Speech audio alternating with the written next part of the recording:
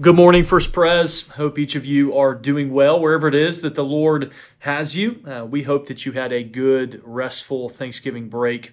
This morning in our Midweek Meditation, I've got James here with me again, and we're going to have a devotional conversation of sorts about something that we've been reading through the past couple of days in the book of Matthew, the Sermon on the Mount. I'm assuming that these chapters 5 through 7, are fairly familiar to you if you've spent any time in church, really. This is a very well-known passage of Scripture. A lot of our favorite memory verses and others come from there. And so we just wanted to spend a little bit of time this morning just talking about how we should approach the Sermon on the Mount, how we should read the Sermon on the Mount, talk about some of the big takeaways, the big themes that we see.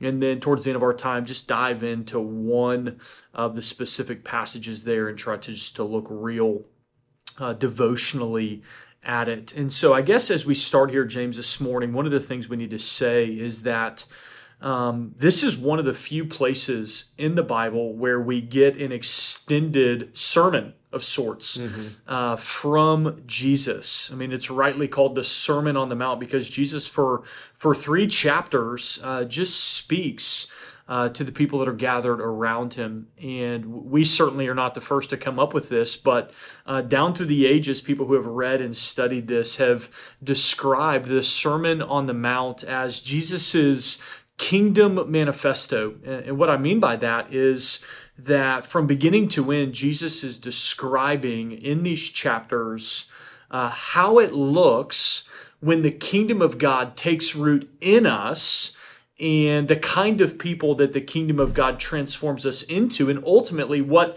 the kingdom looks like and feels like and tastes like when it takes root in the world. And so this is Jesus' kingdom manifesto in a sense. He is describing the kinds of people that we become when we bow the knee to the Lord Jesus Christ and we allow his transforming work in our lives by his word and by his spirit. And so one of the other things that I think we see here as we dive into the Sermon on the Mount is just how countercultural the kingdom of God really is.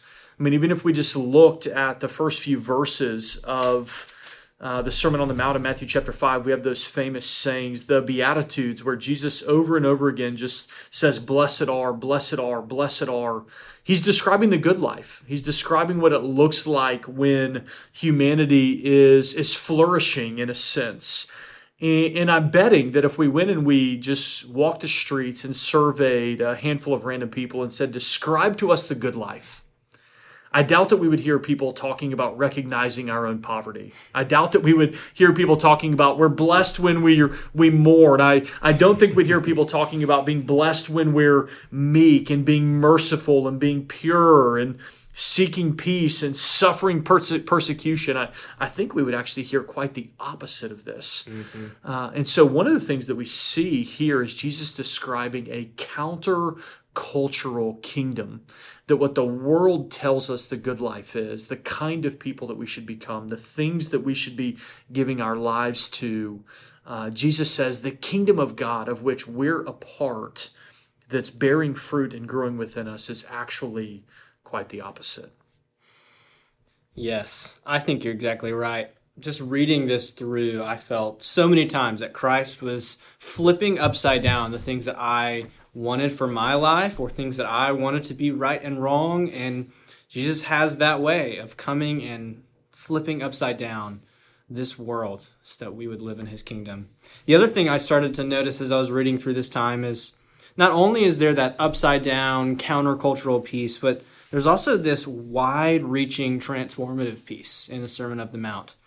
You can see it in some of those famous verses we love that Jesus says, you are the salt of the earth and you are the light of the world.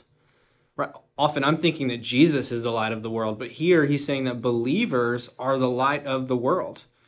And so the ways that Christ is living out through us and the way that we are obeying him, we are transforming and shining light into the world.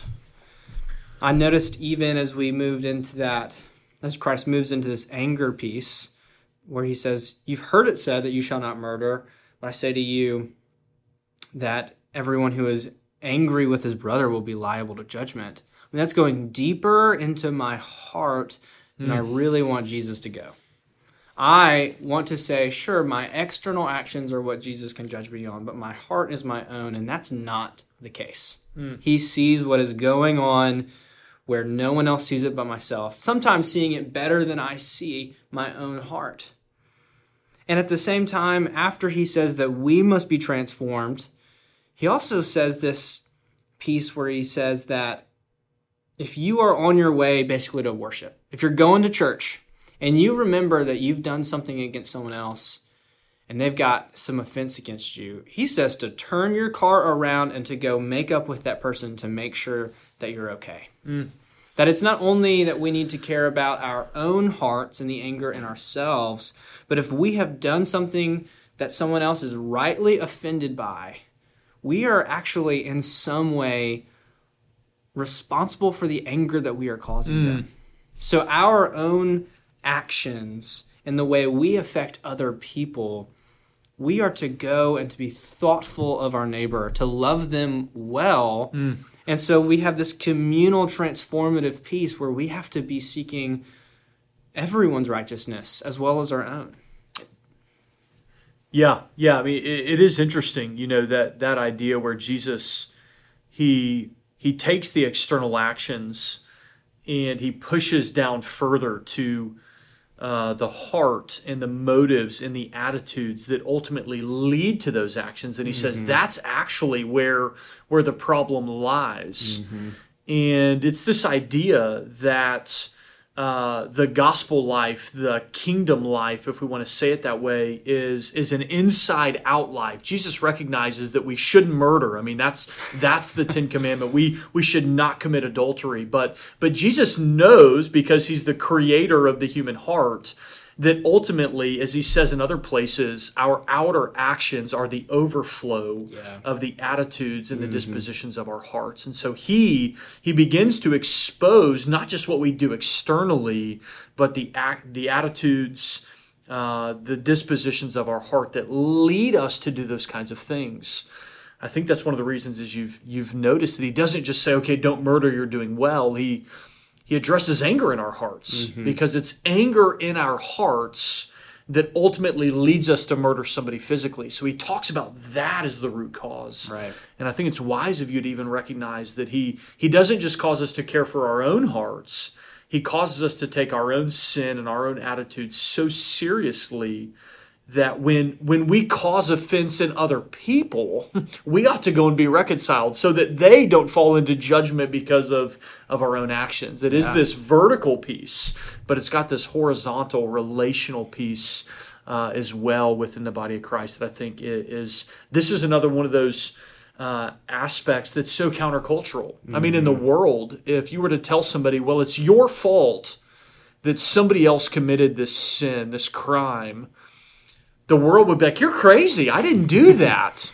But the kingdom of God teaches us that when our actions lead others into sin, they're liable.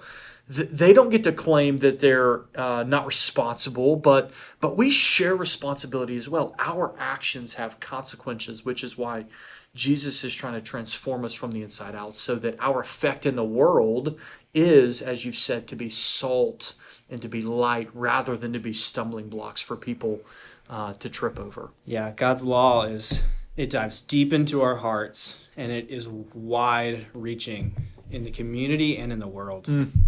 Well, I just want to hear, before we turn and press the record button, before we turn this on, you were just telling me that the end of the Sermon on the Mount has been really good for you, very devotional, and you've been meditating on it here at the end of chapter 7, where he begins to talk about building your house on the rock. I'm curious to know more about how that has been good devotionally for you, how that has affected your own heart as you've been seeking to live your life as a member of Jesus' kingdom. Yeah. For me, I think one of the things that's been devotional for me is, Jesus has just preached this long sermon. And his conclusion, the way he wraps it all up, is to, in a sense, say that the kind of people that we'll become and the quality of our lives in this world are ultimately dependent upon what we do with what he has said. And so Jesus has been speaking to this crowd, and at the end he says to them, everyone then who hears these words of mine and does them will be a wise man. And contrastly, everybody who hears these words and ultimately ignores them will be a fool. And so even just the quality of our own lives, whether we're wise or whether we're foolish, is based on what we do with what Jesus has said to us, what we do with Jesus. And so I think it's just important to remind ourselves in the midst of a world that is seeking to cast off Jesus and cast off his word and live without restraint, Jesus is saying that's fine, but that's ultimately a foolish life that's like building your life on the sand.